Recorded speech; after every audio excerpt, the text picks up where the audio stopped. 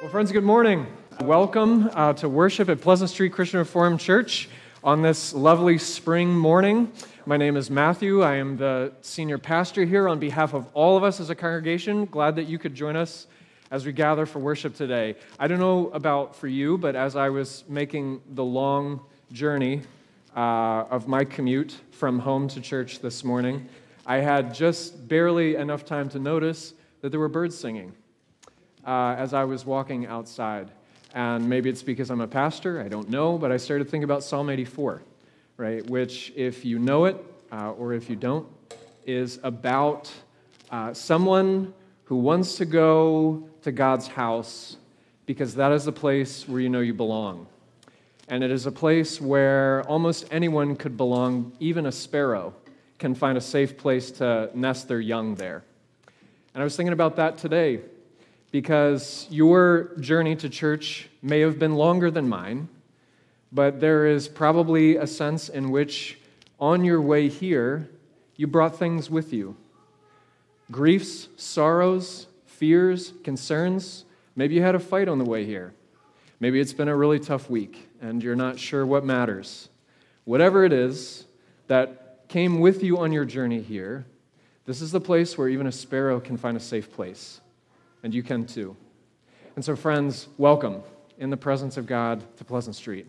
As we get started, a couple things I want to highlight for you as we're getting started this morning. The first is that you may have seen in our pre-service loop, we've been doing these lecture series this year talking about issues that are important in our world after the pandemic. The last one of the year is coming up on May 6th at 6 p.m. We're really excited about this. It's Dr. Rebecca McLaughlin. One of her books we'll be studying together in April. She's going to be here on Saturday, May 6th at 6 p.m.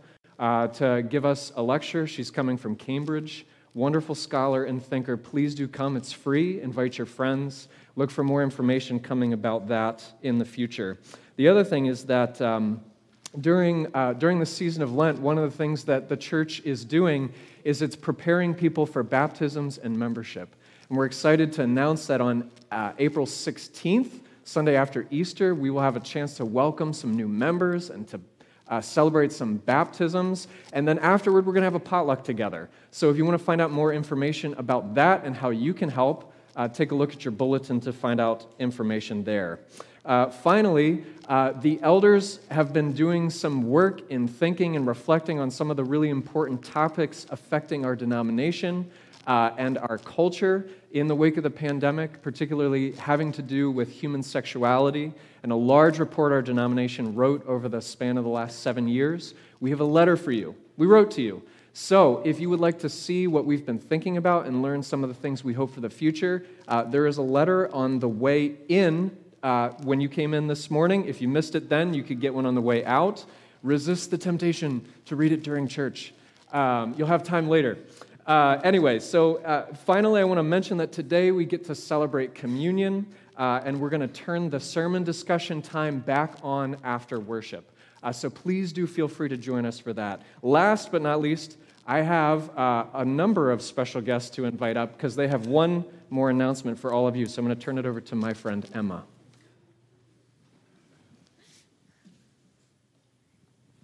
Good morning, everyone. Next Sunday, our youth group will be holding a breakfast. It's going to be April 12th, and it'll be 8:30 to 9:15. We will be serving eggs, bacon, pancakes, and assorted sweets.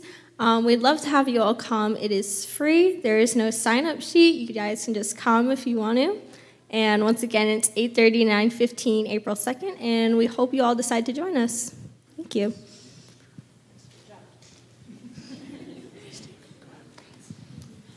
Friends, would you just rise in body or spirit as we begin our worship? Praise the Lord, my soul, all my inmost being. Praise his holy name. Praise the Lord, my soul, and forget not all his benefits. Who forgives all your sins and heals all your diseases. Lord works righteousness and justice for all the oppressed. He makes known his ways to Moses, his deeds to the people of Israel. Lord is compassionate and gracious, slow to anger, abounding in love. The Lord has established his throne in heaven, and his kingdom rules over all. Praise the Lord, you his angels, you the mighty ones who do his bidding, who obey his word.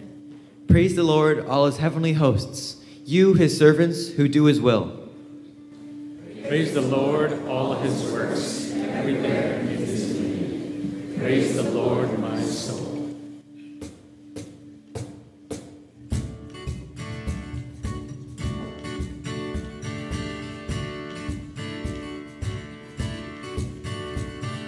Come all you weary, come all you thirsty, come to the well, it never runs dry. Drink of the water, come and thirst no more. Come all you sinners, come find his mercy, come to the table, he will satisfy. Taste of his goodness, find what you're looking for. For God so loved the world that he gave us his one and only Son to save us. Whoever believes in him will live forever. Bring all your failures, bring your addictions, come lay them down at the foot of the cross. Jesus is waiting there with open arms. For God so loved the world that he gave us his one and only Son to save us. Whoever believes in him will live forever. The power of hell forever defeated, now it is well. I'm walking in freedom, for God so loved the world. Praise God, from whom all blessings flow. Praise him, for the wonders of his love. Praise God, from whom all blessings flow. Praise him, for the wonders of his love. His amazing love.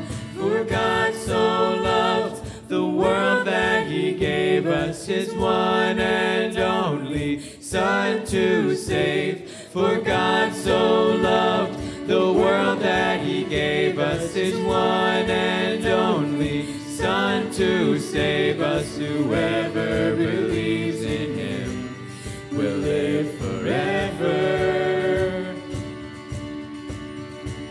The power of hell forever defeated, now it is well. I'm walking in freedom, for God so loved the world. Bring all your failures, bring your addictions, come lay them down at the foot of the cross. Jesus is waiting, God so loved the world.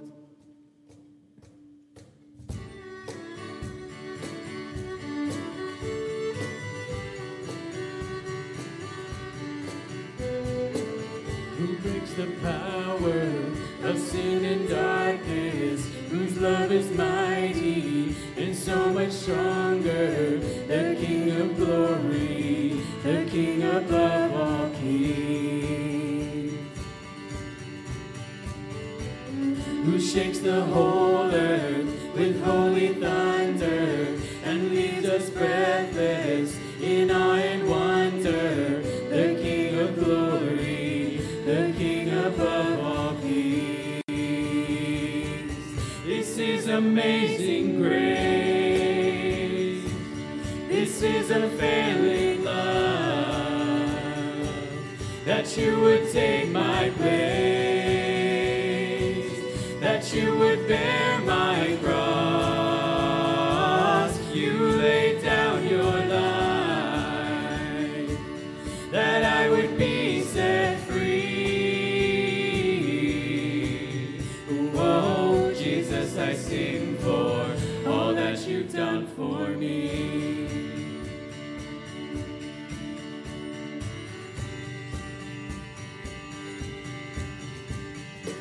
Who brings our chaos back into order, who makes the orphan a son and daughter, the King of glory, the King of glory, who rules the nations with truth and justice, shines like the sun in all of its brilliance, the King of glory, the King above all kings. This is amazing grace. This is unfailing love, that you would take my place, that you would bear my cross. You laid down your life, that I would be set free.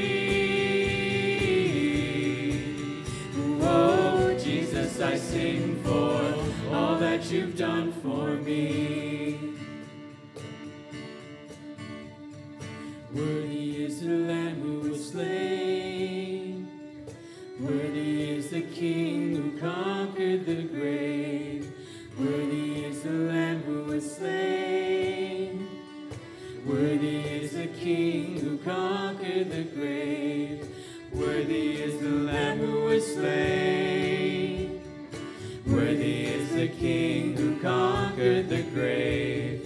Worthy is the Lamb who was slain. Worthy, worthy, worthy. Oh, this is amazing grace. This is unfailing love, that you would take my place, that you would bear my cross. You laid down your life, that I would be set free. Oh, Jesus, I sing for all that you've done for me.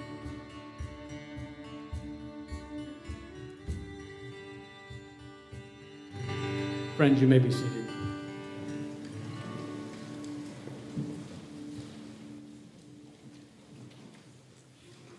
Everlasting God, fountain of all life and the true home of every heart, our hearts are restless until they rest in you. Yet we confess that our hearts have been enslaved by selfish passion and desires. We have sought after many worldly things and have neglected what we actually need.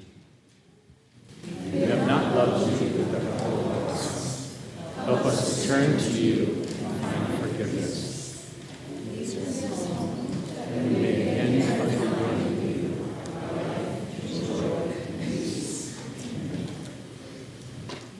Let's take a moment in a silent confession to God.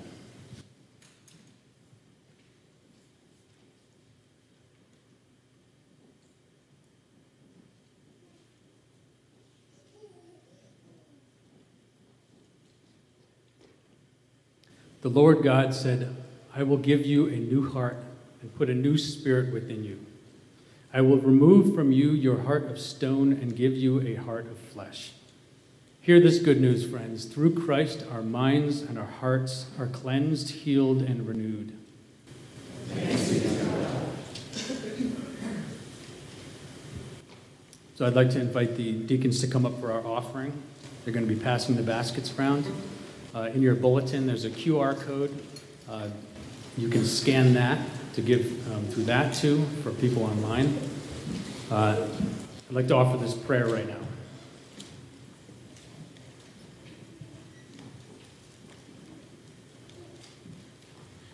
Father in heaven, you are an abundant God. You offer us a grace that we can't comprehend. Father, whether it's with our talents or our time, I just offer this to you this morning. In your name we pray. Amen. So as they're passing the baskets around, I have these words of encouragement for you.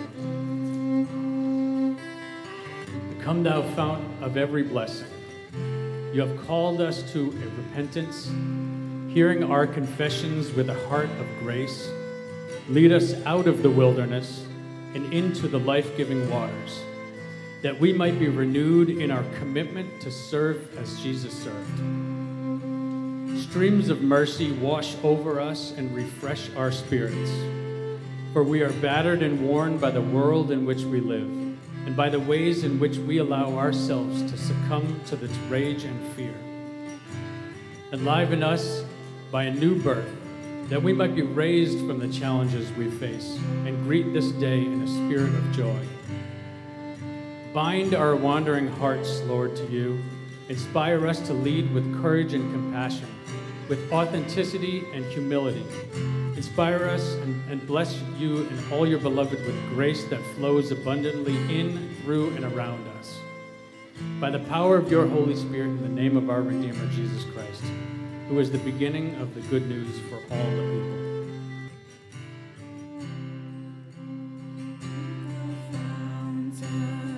Every blessing to my heart to sing thy grace, streams of mercy never ceasing, call for songs of loudest praise. Teach me some melodious sonnet, sung by flaming tongues above. Praise the mount I'm fixed upon it, mount of thy redeeming love. Friends, rise and body your spirit.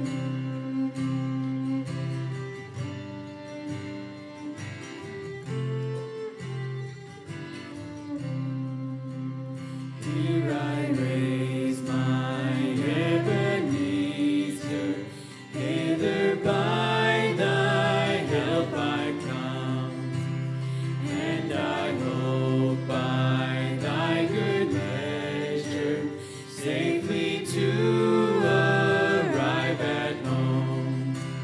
Jesus sought me when a stranger, wandering from the fold of God, he to rescue me from danger interposed his precious blood.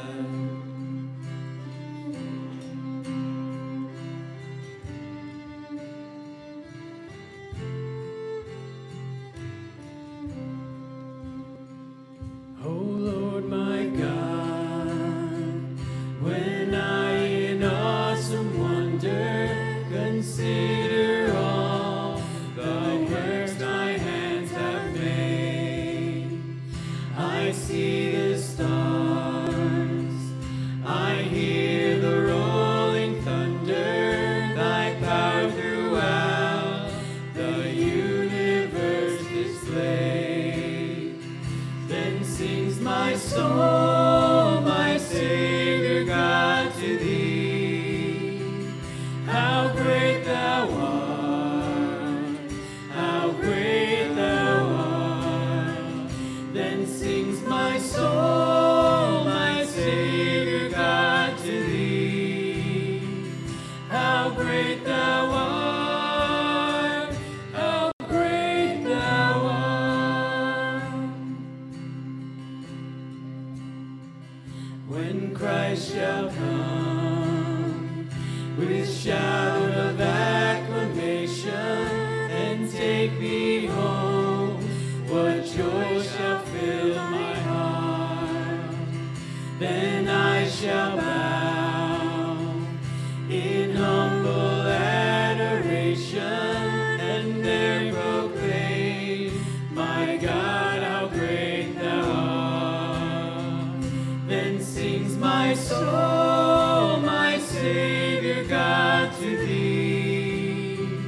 How great thou art,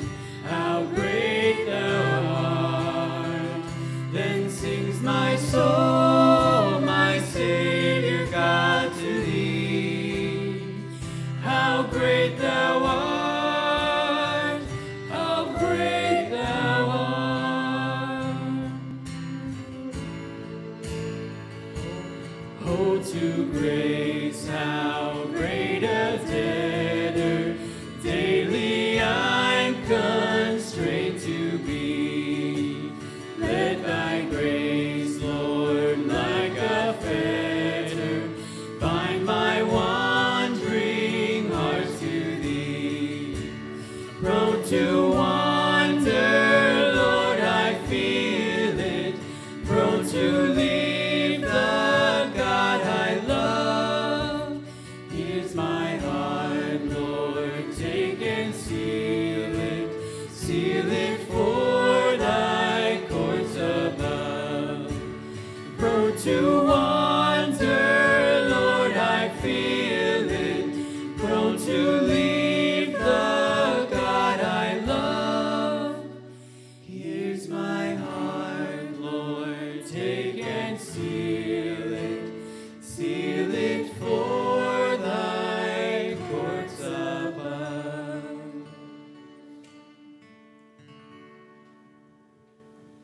Friends, Jesus offers us a peace, and we get a chance to respond with spreading that peace to our neighbors. So with that, the peace of Christ is with you.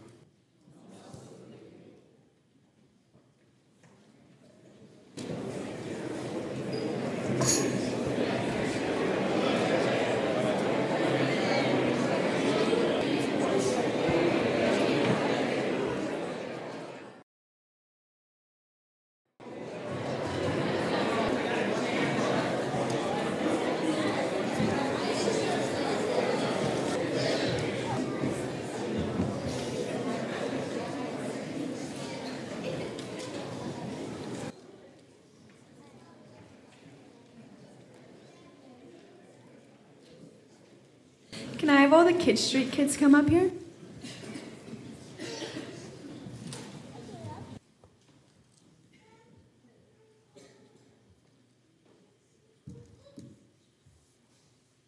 People of God, what is our prayer?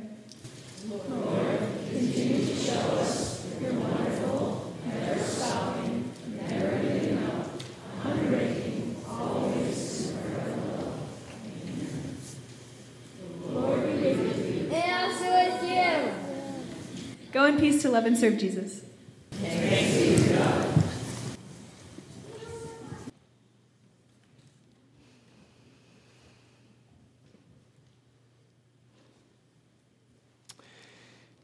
Good morning, friends.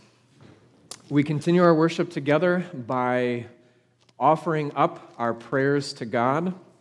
We do this sometimes with words that God has given to us. Sometimes we do it by leaning on the words given to us in Scripture. Today, I would like to use Psalm 30 as a template for our prayer together. And so if you would like to open a Bible or your phone and look at that to follow along, I invite you to do that with me now.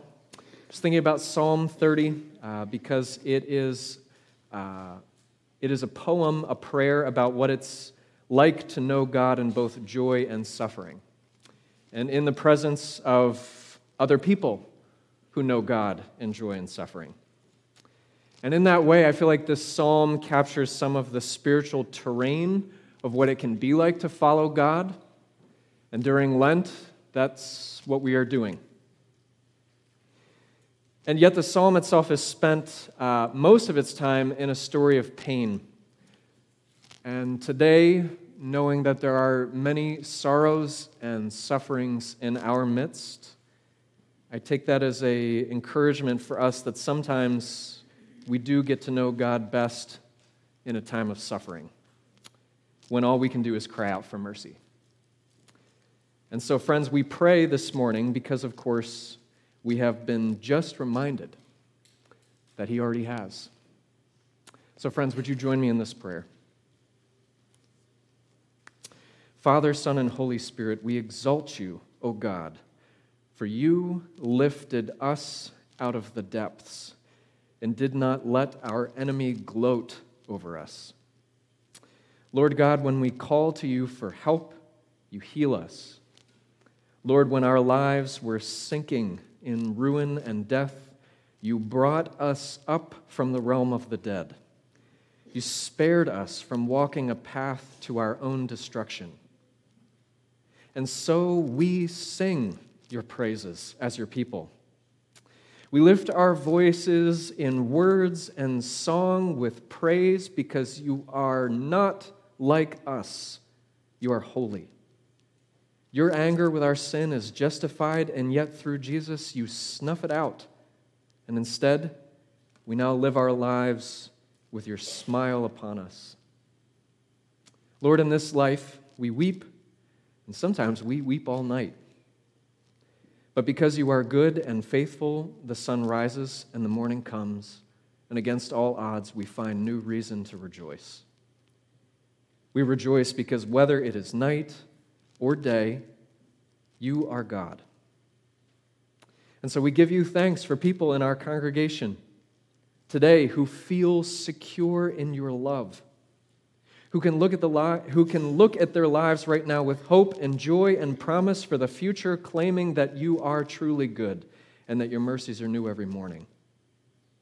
We also remember those in our midst who feel as though you have hidden your face from them, those who know too much dismay, whose only food right now is tears.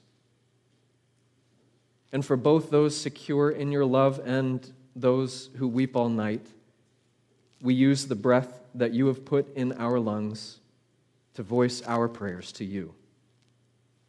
Hear and answer our prayers, O Lord. We give thanks with Doug and Linda today at the news of a new grandchild. Thank you for Isla, and that she and her mom have arrived safely together in the world. Help little Isla to grow and surround this family as they get used to each other and begin the journey of learning to love.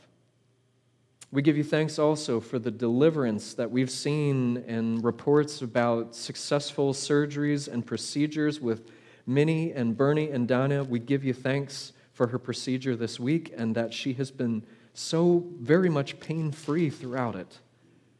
Lord, we give you thanks that you've brought Jerry Kay safely through surgery. We ask that you would be with Phyllis and the family as they await news about what comes next.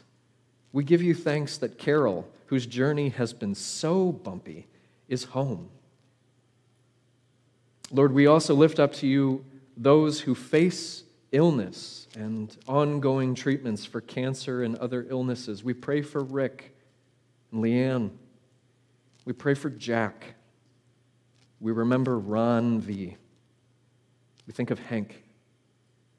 We think of Dick M. Think of Maggie. We also remember together those who know well the pit and grief and sorrow as of late. We remember the heart and planting of family, the Stinson family. And beyond the walls of our congregation, we think of other people who are experiencing sorrow and tragedy. We think especially today of the people of Rolling Fork, Mississippi, and Sharkey and Carroll and Humphreys and Monroe County in Mississippi, and those in Morgan County, Alabama, after such a devastating set of storms. We think of them because it is tornado season, and we wonder and worry with them about more to come. Please watch over them, Lord God. Provide shelter for those who have lost theirs. Lord God, we bring you our joys and our concerns, and as sometimes happens, the concerns are louder than the joys. And yet we bring them to you without hesitation because you are the God who turns wailing into dancing.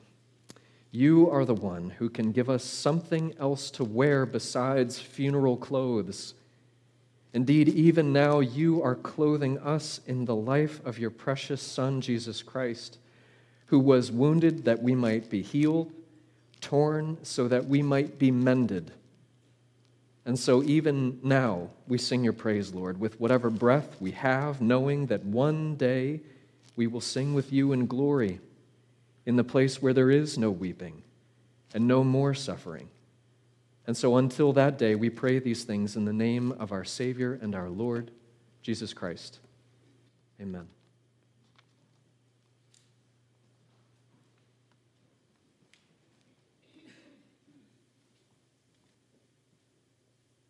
Our scripture reading today is from Jeremiah, the second chapter of Jeremiah, beginning at verse 1.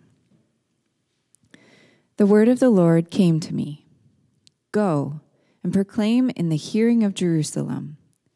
I remember the devotion of your youth, how as a bride you loved me and followed me through the desert, through a land not sown. Israel was holy to the Lord, the first fruits of his harvest. All who devoured her were held guilty, and disaster overtook them, declares the Lord. Hear the word of the Lord, O Jacob, all you clans of the house of Israel. This is what the Lord says. What fault did your fathers find in me, that they strayed so far from me? They followed worthless idols and became worthless themselves. They did not ask, where is the Lord who brought us up out of Egypt and led us through the barren wilderness, through a land of deserts and ravines, a land of drought and darkness, a land where no one travels and no one lives? I brought you into a fertile land to eat its fruit and rich produce. But you came and defiled my land and made my inheritance detestable. The priests did not ask, where is the Lord? Those who deal with the law did not know me. The leaders rebelled against me. The prophets prophesied by Baal, following worthless idols. Therefore, I bring charges against you again, declares the Lord, and I will bring charges against your children's children. Cross over to the coast of Kittim and look. Send to Kedar and observe closely. See if there has ever been anything like this. Has a nation ever changed its gods? Yet they are not gods at all. But my people have exchanged their glory for worthless idols. Be appalled at this, O heavens, and shudder with great horror, declares the Lord. My people have committed two sins. They have forsaken me, the spring of living water, and have dug their own cisterns, broken cisterns that cannot hold water. And starting again in verse 23. How can you say, I am not defiled? I have not run after the Baals. See how you behaved in the valley? Consider what you have done. You are a swift she-camel running here and there, a wild donkey accustomed to the desert, sniffing the wind in her craving. In her heat, who can restrain her? Any males that pursue her need not tire themselves. A mating time they will find her. Do not run until your feet are bare and your throat is dry. But you said, it's no use. I love foreign gods, and I must go after them. As a thief is disgraced when he is caught, so the house of Israel is disgraced. They, their kings and their officials, their priests and their prophets, they say to wood, you are my father, and to stone, you gave me birth. They have turned their backs to me and not their faces. Yet when they are in trouble, they say, come and save us. Where then are the gods you made for yourselves? Let them come if they can save you when you are in trouble. For you have as many gods as you have towns, O Judah. Why do you bring charges against me? You have all rebelled against me, declares the Lord. In vain I punished your people. They did not respond to correction. Your sword has devoured your prophets like a ravening lion. You of this generation, consider the word of the Lord. Have I been a desert to Israel, or a land of great darkness? Why do my people say, we are free to roam, we will come back to you no more? Does a maiden forget her jewelry, a bride, her wedding ornaments? Yet my people have forgotten me, days without number. The word of the Lord.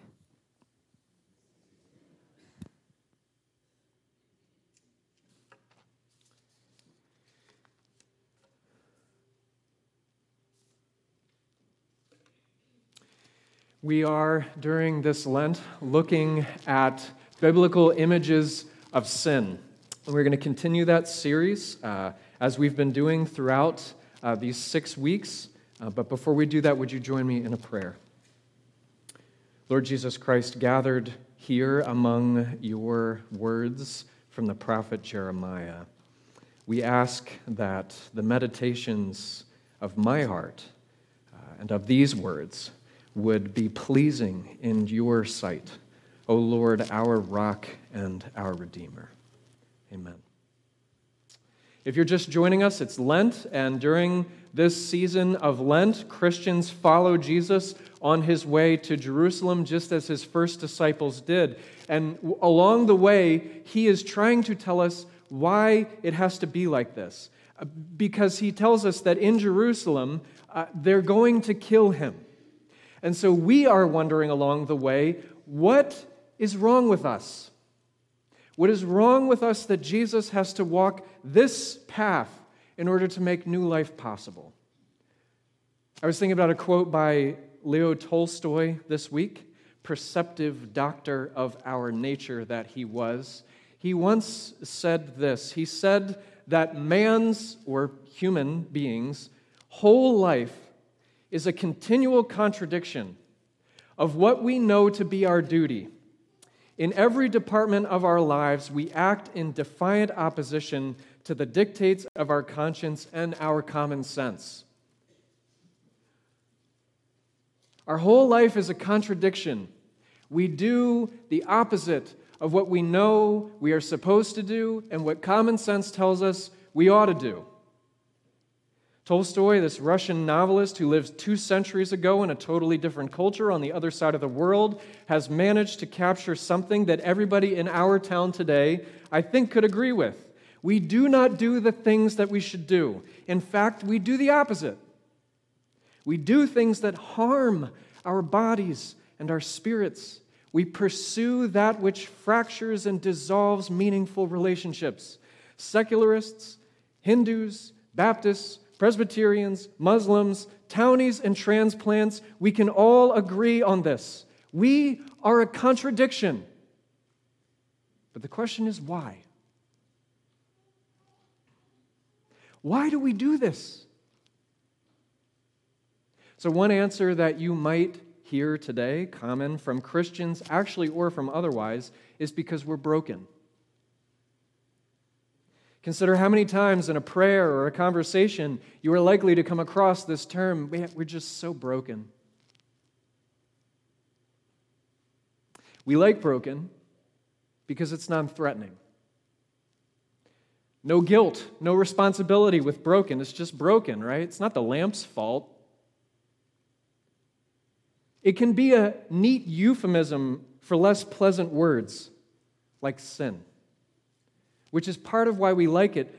But sometimes broken doesn't cut it, does it? Several years ago, Deborah Rienstra is a professor of English and a Christian. She once noticed this in one of her own blog posts. She noticed how broken has become the word to talk about what's wrong with us. And she said the problem with broken is that it's too pretty.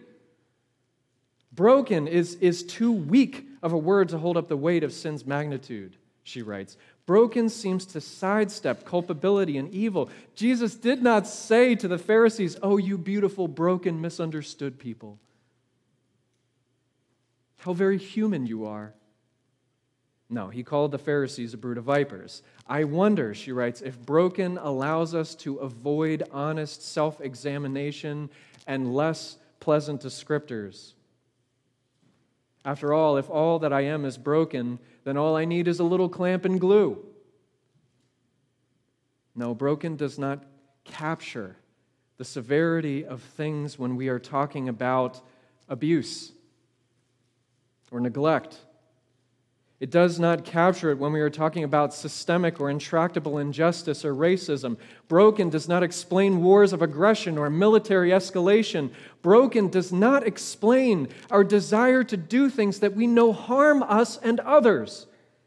It does not explain our compulsion to do the things we know we should not do.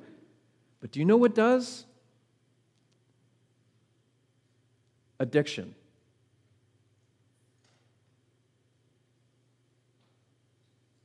Which is the diagnosis that Jeremiah seems to be suggesting to us today.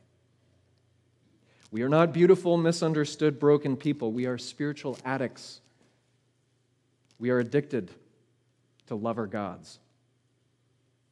But it is not that simple to say this. The Bible, my friends, is not reductionistic about our problems. The Bible, if you look carefully at it, is far more nuanced than we are when it comes to understanding our problems and the names for these things. So come with me for a little bit, because Jeremiah's word to us is careful.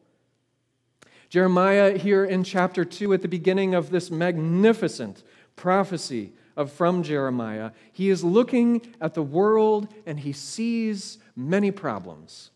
The poor are exploited socially. The widows and the orphans are viewed as a cheap labor force instead of precious, vulnerable people. The land which God has given to the people of Israel has become polluted and sick, so sick that it's on the verge of vomiting them back out again. Politically, the leaders are corrupt and self-seeking, and they walk the path of least resistance. The moral voices of their culture, the teachers and the preachers and the scholars, they have all forgotten which end is up.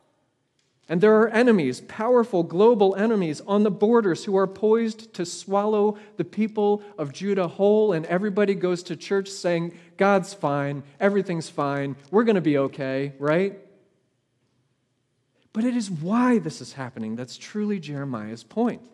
Jeremiah is not interested in which version of history the people are telling about themselves, or which are the best practices for a government. He is interested in diagnosing a spiritual condition, which is what he does in this magnificent and disturbing chapter in Jeremiah chapter 2. Jeremiah, my friends, is not clinical about our condition. He is not walking us through test results from a biopsy and calmly exploring treatment options. This is not a consultation with a doctor. These, my friends, are divorce proceedings. Judah has been unfaithful to her husband. Judah and all Israel, the people of God and us, we have abandoned God, our lover and our husband. Throughout Scripture, one of the key images that we are given for depicting the relationship between God and His people is as a marriage, which is the image that we are given here. The Lord says that once we were married and we were in love and we were in the desert and we only had each other, and man, was it great. But then I brought you to this land and you have fallen in love with others. With this voice of a jilted lover, God says in verse 5, right, you put distance between us. You turned cold. You closed me out. What did I do? God asks, that you turned away. What did I say? What happened? And now you've all gone after worthlessness, and the result is that you have become worthless. The word that Jeremiah uses here is havel, vapor, meaninglessness, emptiness, bubble. And this is helping us to understand that while the language is about a marriage between God and His people, between God and us, the practice that he is getting at is idolatry. Idolatry is taking something in the world and treating it like the God who made the world. We take wood and stone, Jeremiah says, and we say, you made me. We take our kids and we say, complete me, by living out the life and dreams I couldn't for myself. We take a job and we say, would you please satisfy the deepest cravings for my purpose in life? We take a sports team and we cheer for them no matter what. We need them to win so that we can feel victorious in our otherwise frustrated life. We take beauty and we ask it to help us outlive death. Idolatry is taking something in the world and treating it like the God who made the world.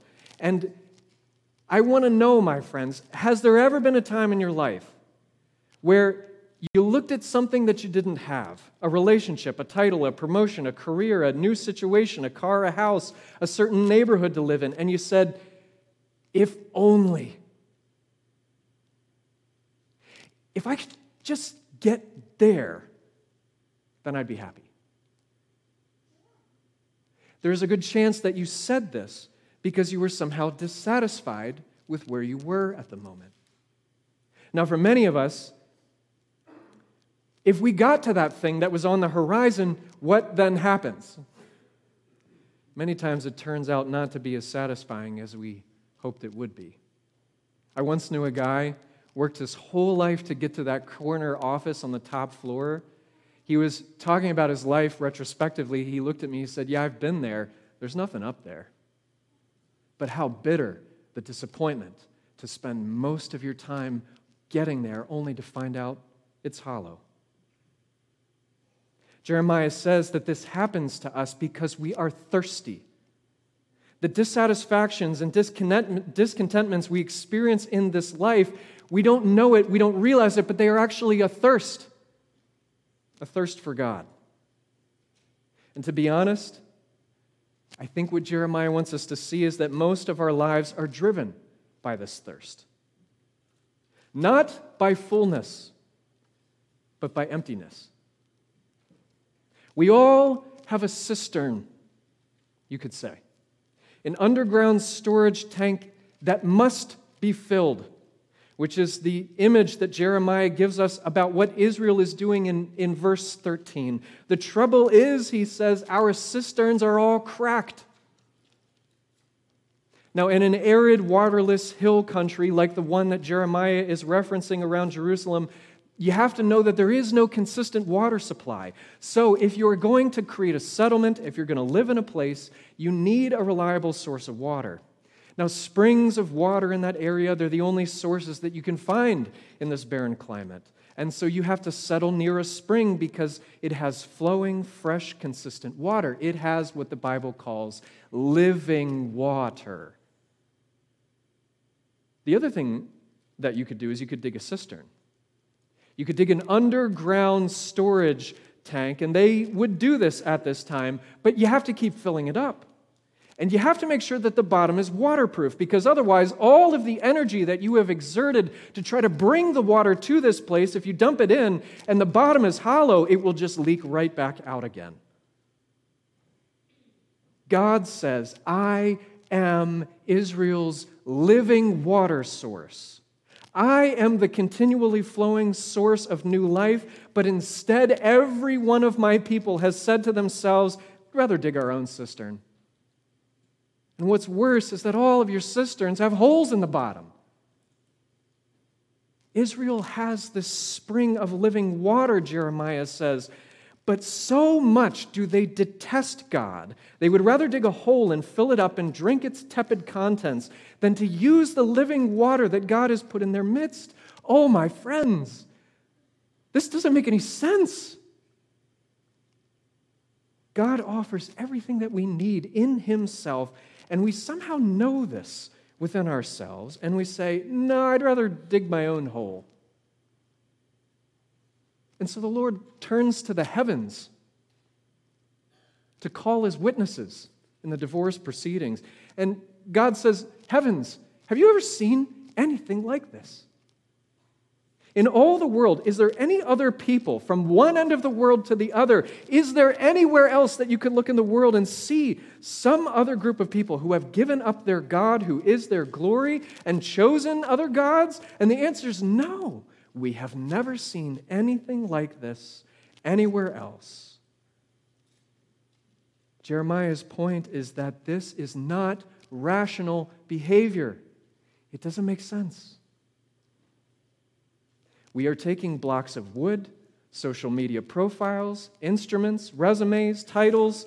We are holding them up in a lover's embrace and saying, "You complete me, baby." It's not rational. It does not make sense. And this is where we are starting to see. Jeremiah says, the other thing is that we can't seem to stop. These idols, these false gods whom we behold and devote ourselves to, they aren't idols, they're lovers. And in the poetry of chapter 2, it continues, and we see in the second reading from verse 23 to 32 that actually we don't have idols, we have lovers. Sometime, read chapter 2, verse 20. On every high hill, Jeremiah says, in every place where people worship, we what? We worship idols? No. We lay down like a prostitute. Do you see? Jeremiah is using language of husbands and wives and adultery to talk about idolatry. Is this anti-women? Is this just shock value? Is he trying to get our attention? No, I really don't think so. I think he is trying to show us something about all of our spiritual relationships with God. Jeremiah is saying that our problem is not that we spend too much time on the internet or we're too deep on politics or whatever it is. He's saying that spiritually speaking, you and I are in bed with something. We are vulnerable to something that we have given our love and devotion to. And you know what? We can't stop. We're like a woman who would walk 1,000 miles in the desert, running barefoot in the desert to find something to revere and devote ourselves to, spiritually looking everywhere, finding nothing. My friends, running in the desert is a terrible idea. There's no water in the desert. We are thirsty. We're running in the desert. We're digging cisterns without a bottom. Why do we do this? It doesn't make any sense. We're not thinking clearly. Doing things like running in the desert, digging a faulty cistern, water's right there, we can't see it. Jeremiah says we are like animals in heat. Think about that. Have you ever seen an animal in heat? Everyone else knows what's going on. But the animal doesn't. The animal is not thinking clearly. Jeremiah says, this is us. Right, talking about thirst and idolatry and adultery, we are quick to say, yeah, I don't think so. Right, I'm in control of my life. I can stop when I want. I know what's important to me. I make my own decisions. Jeremiah says, yeah, that's what the addict says. Like an animal in heat, it may be possible, my friends, that other people in your life can see what motivates you better than you can. We have a spiritual addiction to lover gods we can't stop.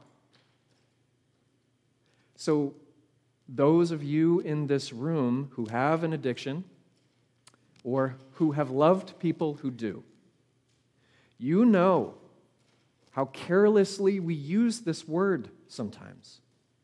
I'm addicted to Jane Austen novels. I just have this dark chocolate addiction. I'm addicted to buffalo wings or running or cat videos. You know that this is not the way it works. You also know how devastating addiction really is. Jeremiah is not using the term addiction lightly, my friends. An addiction itself is a complex condition of social, psychological, personal issues.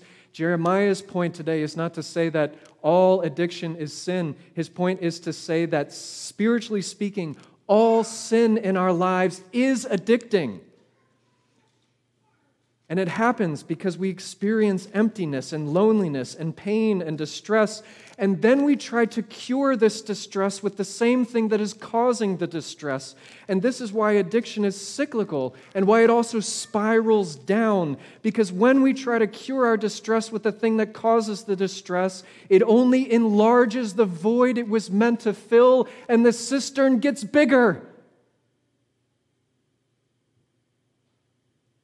It only washes the bottom out more. This is why addictions have a tolerance effect. Because the more you take, the more you need. I think it was Jonathan Edwards, a preacher 250 years ago, said that addiction's like a fire. No fire has ever said, that's enough fuel, I'm good. The more you give it, the more it grows and the more oxygen it consumes. And this is, spiritually speaking, what sin does. My friends, no one tells one lie.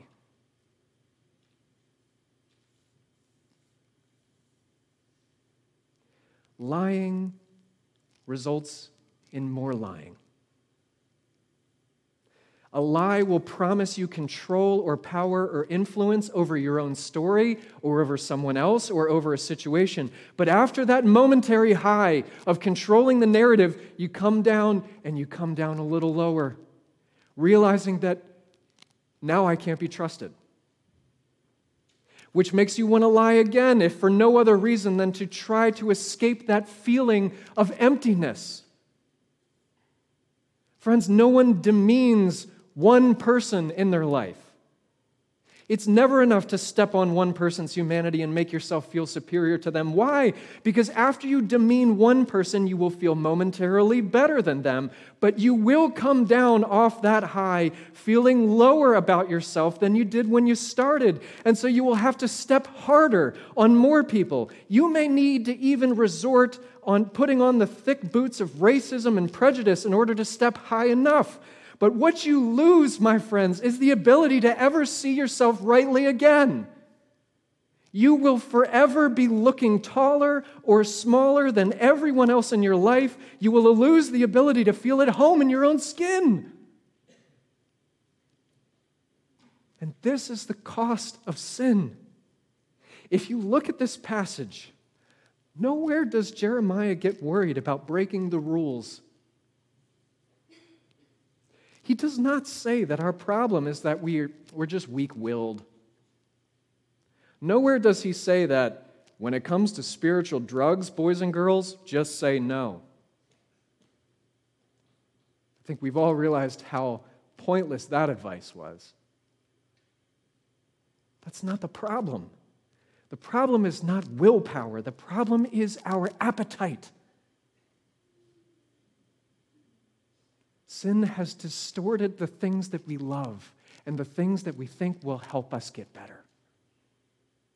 God is living water, but what we crave is tepid and diseased.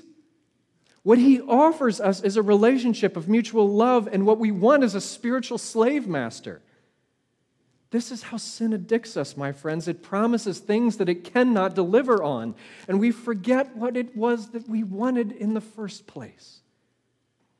My friends, what we are all hungry for is joy, but lever gods can only give you fleeting pleasure. What we want is freedom. What lever gods give us are moments of euphoria and then numbness.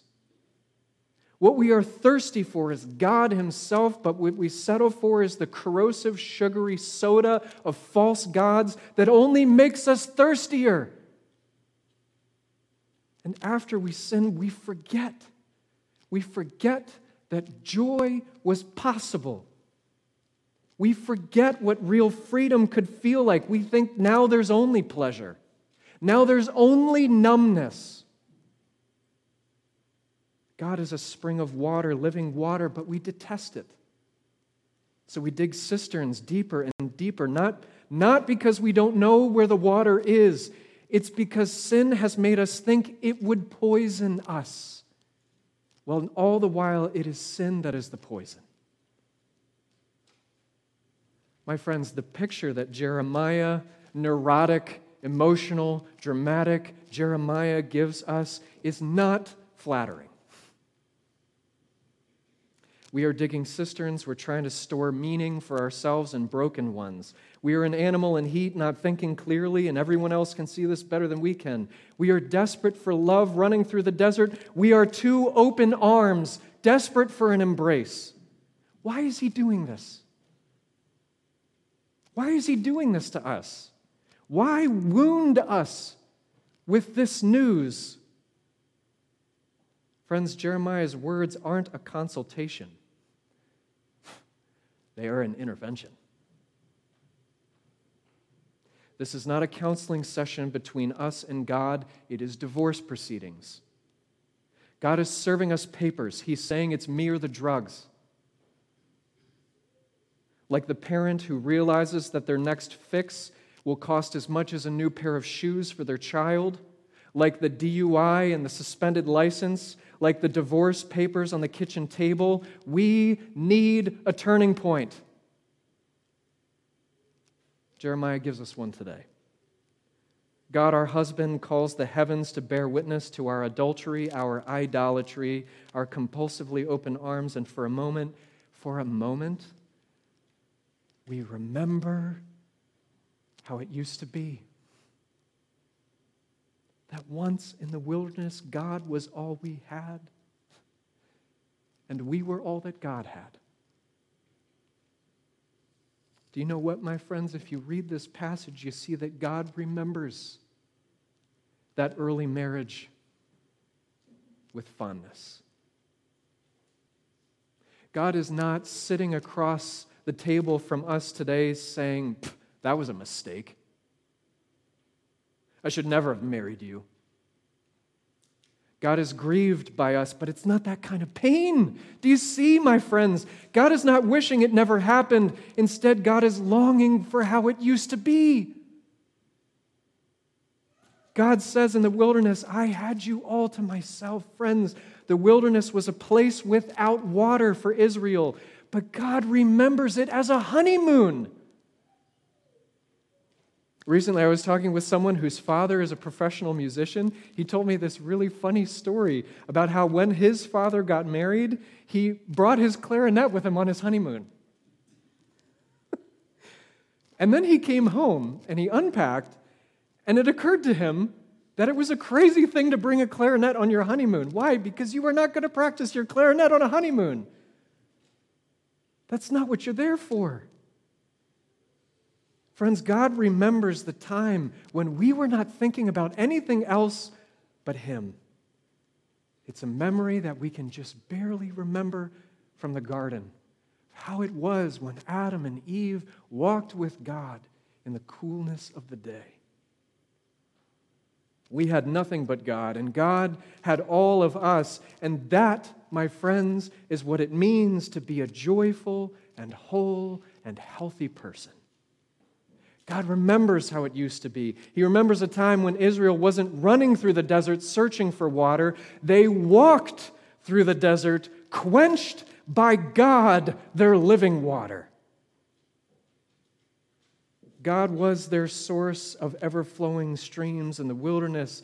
In the wilderness of this world of mirages and false promises. And my friends, God is our source too. Come to me, Jesus said, amid the thronging, noisy, chaotic worship of the temple. Whoever is thirsty, come to me, and I will give you living water. And to a woman at a well, Jesus says to this woman who knows how empty you could feel after embracing men or things, I can give you living water that will well up from inside you and flow outward.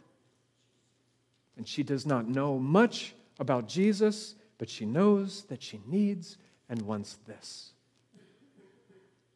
Oh, my friends, but what she does not realize at the time is that in order to have this fullness, this spiritual well of love bubbling up within her, Jesus is going to have to go thirsty.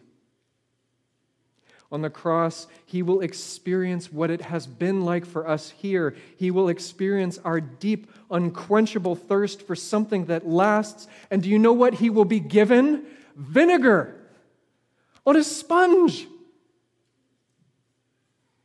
Why?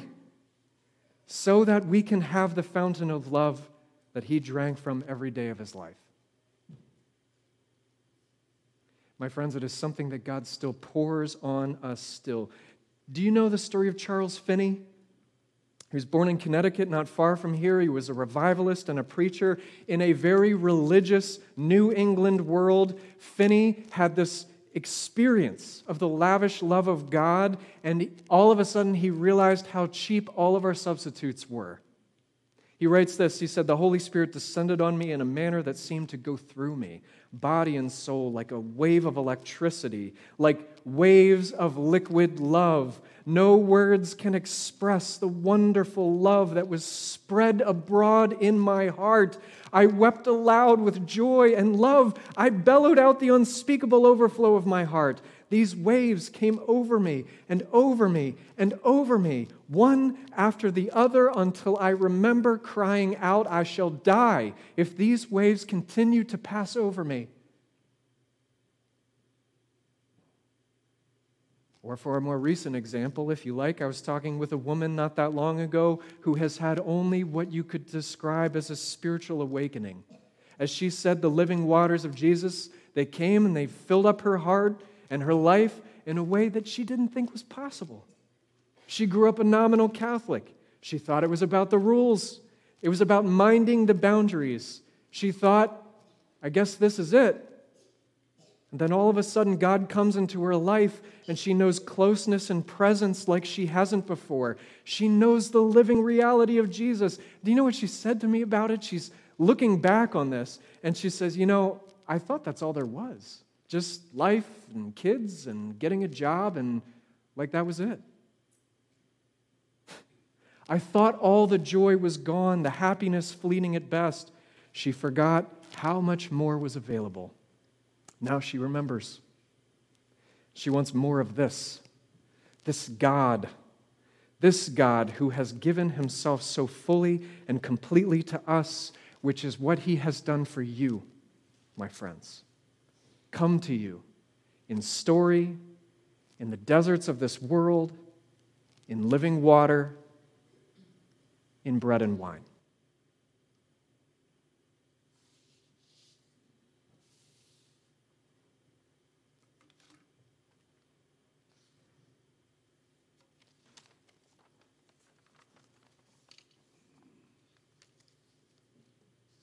Would you pray with me?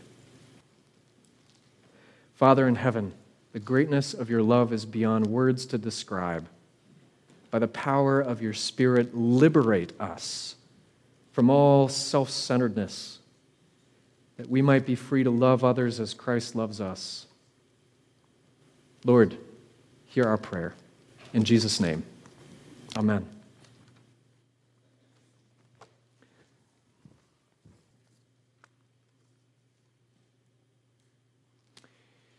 Having whet our appetites for that which truly satisfies, Jesus does more than just show us what we need. He gives it to us. And not just with words, but with bread and juice, which are tangible reminders of his giving to us his own flesh and blood, the proof that God loves us to the depths of our being. Friends, what I'm saying is that we have come to this table, and this table has been spread and prepared with everything that we need, and God has done the work, and he invites you now. So whether you are gathered in this room around this table or at home around your own tables, it is the Lord's table. And friends, all is ready, so would you come and eat with me? Let's pray together.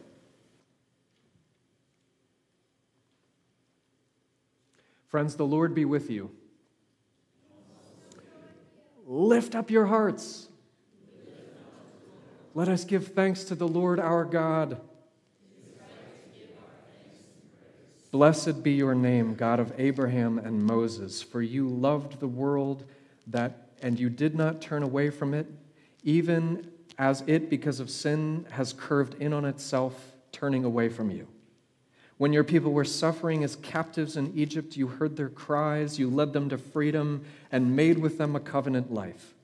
When your people were perishing in the poison of sin, you sent your only Son to take our trespasses into himself, to be our healing medicine. Suffering, death, and rising in glory, Jesus won our redemption and transformed our poisonous death into the serum of life.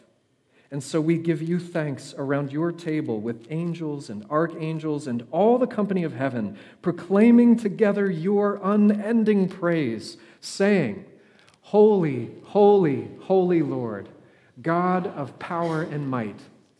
Heaven and earth are full of your glory. Hosanna in the highest.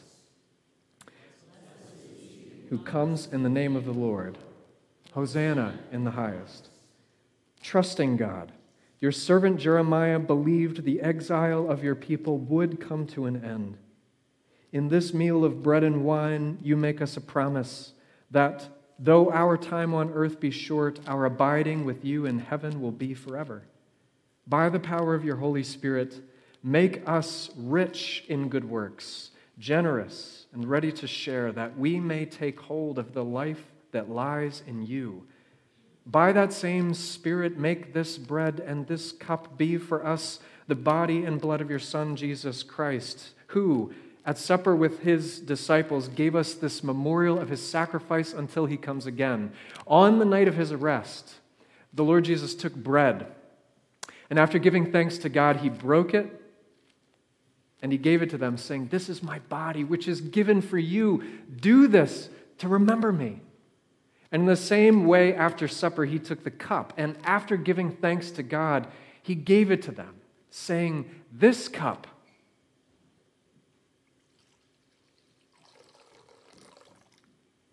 is the new covenant, which is sealed in my blood and poured out for you and for many. Whenever you drink it, do this to remember me." For friends, whenever we eat this bread and drink this cup, we proclaim together the Lord's death until he comes again. Great is the mystery of faith. Christ has died. Christ has risen. Christ will come again. Restoring God, whose Son was lifted up that we might look upon him and live, bring us through his cross to the glory of resurrection. Shed your mercy on those who look upon sickness and disease and long for healing of body, mind, or spirit today.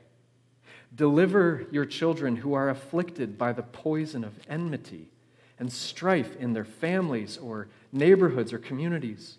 Hold your redeeming cross before eyes cast down by injustice. Raise up in your church men and women of courage and discipleship. Lift up in every heart the hope born of your passion, until all your children look upon you on the day when the world you so love is one with you in glory, and together with the saints we drink the wine of your kingdom. Blessed God, Father, Son, and Holy Spirit. Amen. Friends, brothers and sisters, the Lord has prepared this table for all those who love him and trust in him alone for their salvation. All who are sorry for their sins, who sincerely believe in the Lord Jesus Christ, and who desire to live in obedience to him are invited to come now with gladness to the table of the Lord. For my friends, these are the gifts of God for the people of God. It's been our practice as a church to take communion by having the elders distribute the elements among us now. I want to invite the worship team and the elders up to do that now. We also have the single-serve, self-contained elements. If you would like one of those will be in the trays, and I also have them up here, so you can let me know if you'd prefer those instead.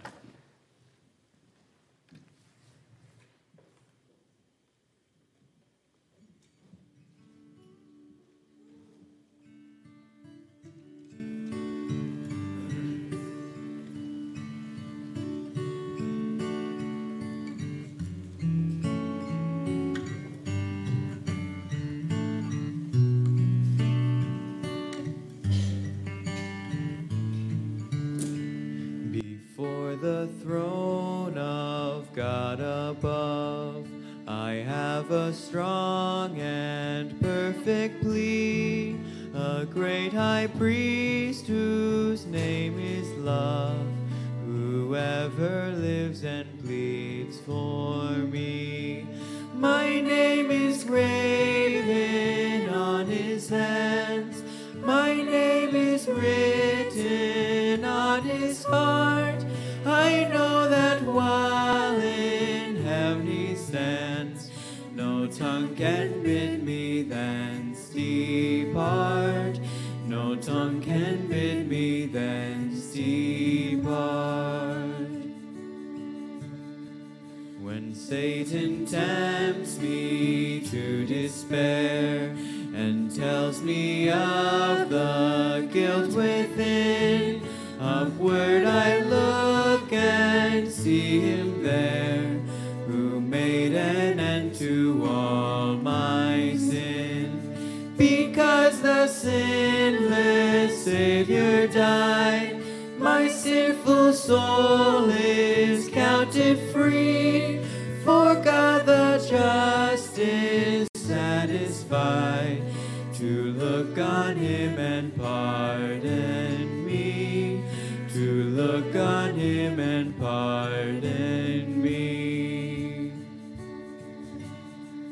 Behold him there, the risen Lamb, my perfect, spotless righteousness, the great unchangeable I am, the King of glory and of grace.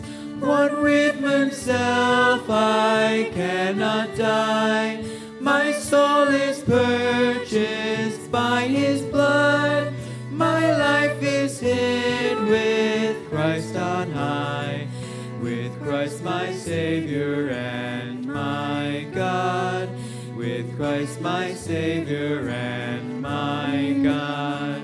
One with himself I cannot die, my soul is purchased by his blood, my life is hid with Christ on high, with Christ my Savior and my God, with Christ my Savior and my God.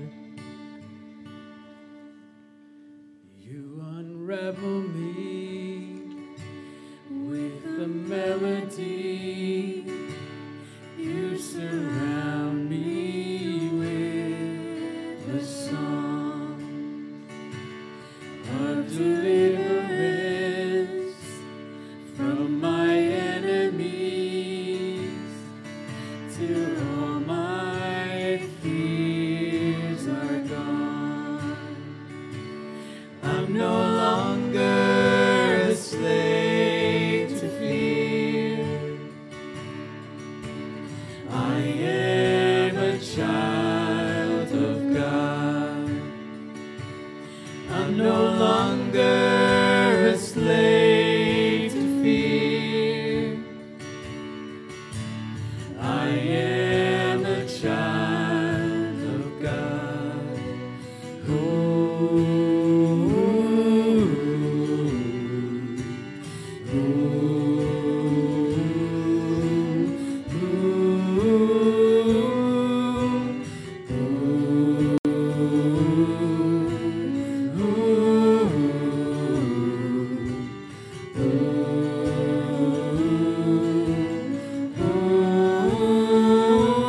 From my mother's womb, you have chosen me. Love has called my name. I've been born again into your family. Your blood flows through my veins. I'm no longer a slave to fear. I am a child of God. I'm no longer a slave to fear.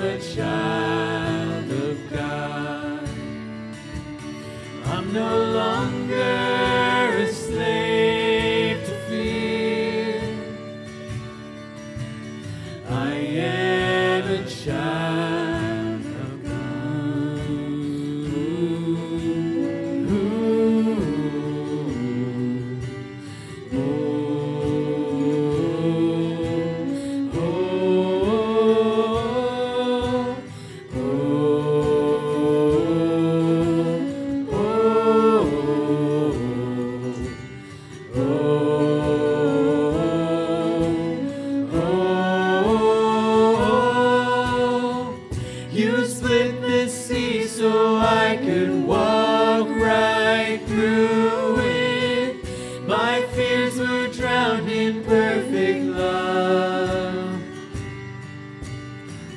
You rescued me so I could stand and sing. I am a child of God. You split the sea so I could walk right through it. My fears were drowned in perfect love. You rescued me so I could stand and sing. I am a child of God.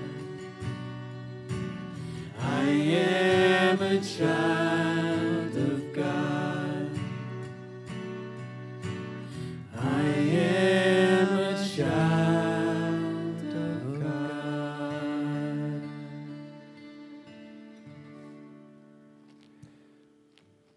Brothers and sisters, remembering those gathered in this room, those downstairs, those in the back, and all of you gathered at home as well, take, eat, remember, and believe that the body of our Savior Jesus Christ was given for the complete forgiveness of all our sins.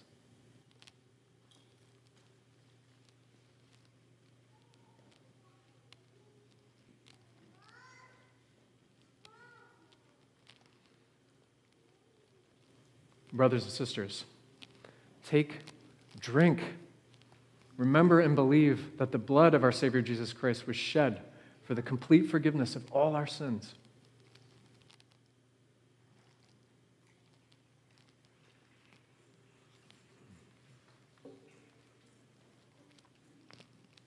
Amen.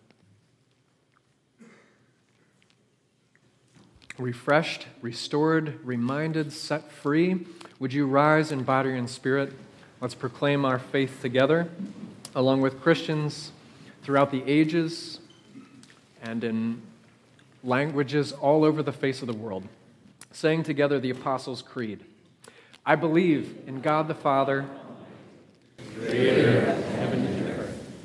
I believe in Jesus Christ, His only Son, our Lord, who was conceived by the Holy Spirit and born of the Virgin Mary. He suffered under Pontius Pilate, was crucified, died, and was buried. He descended to hell. The third day he rose again from the dead.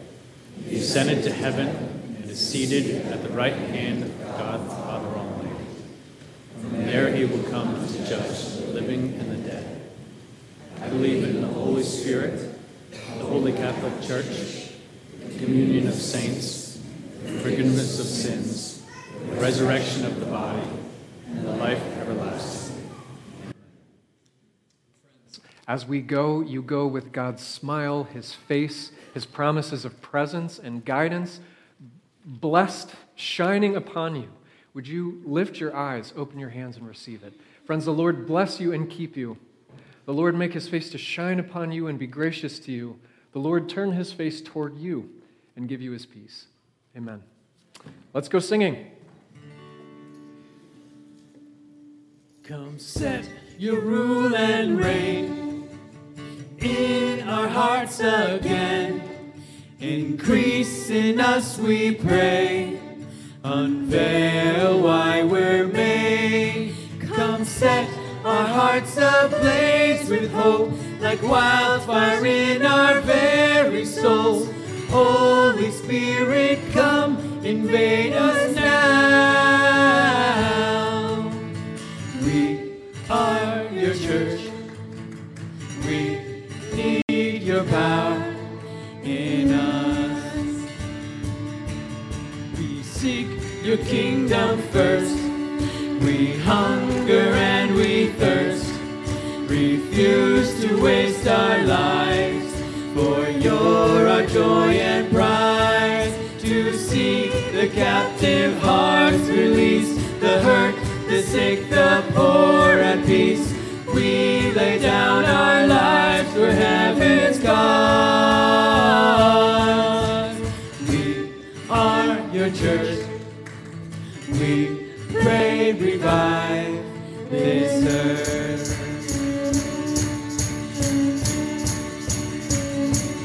Build your kingdom here. Let the darkness fear. Show your mighty hand. Heal our streets and land. Set your church on fire. Win this nation back. Change the atmosphere. Build your kingdom here, we pray.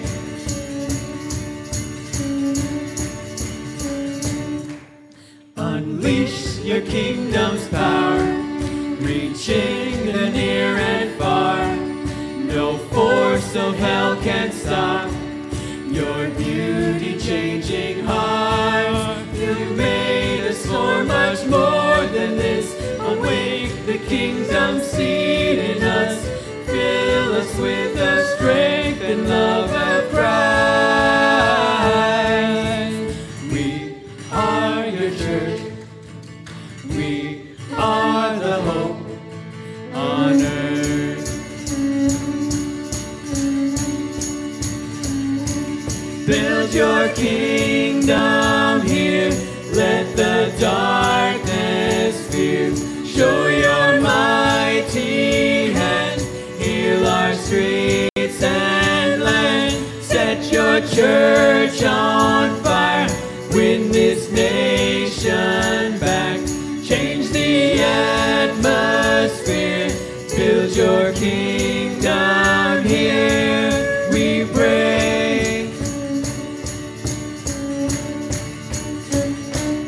Friends, go now in love and peace to love and serve Jesus Christ. Go in peace.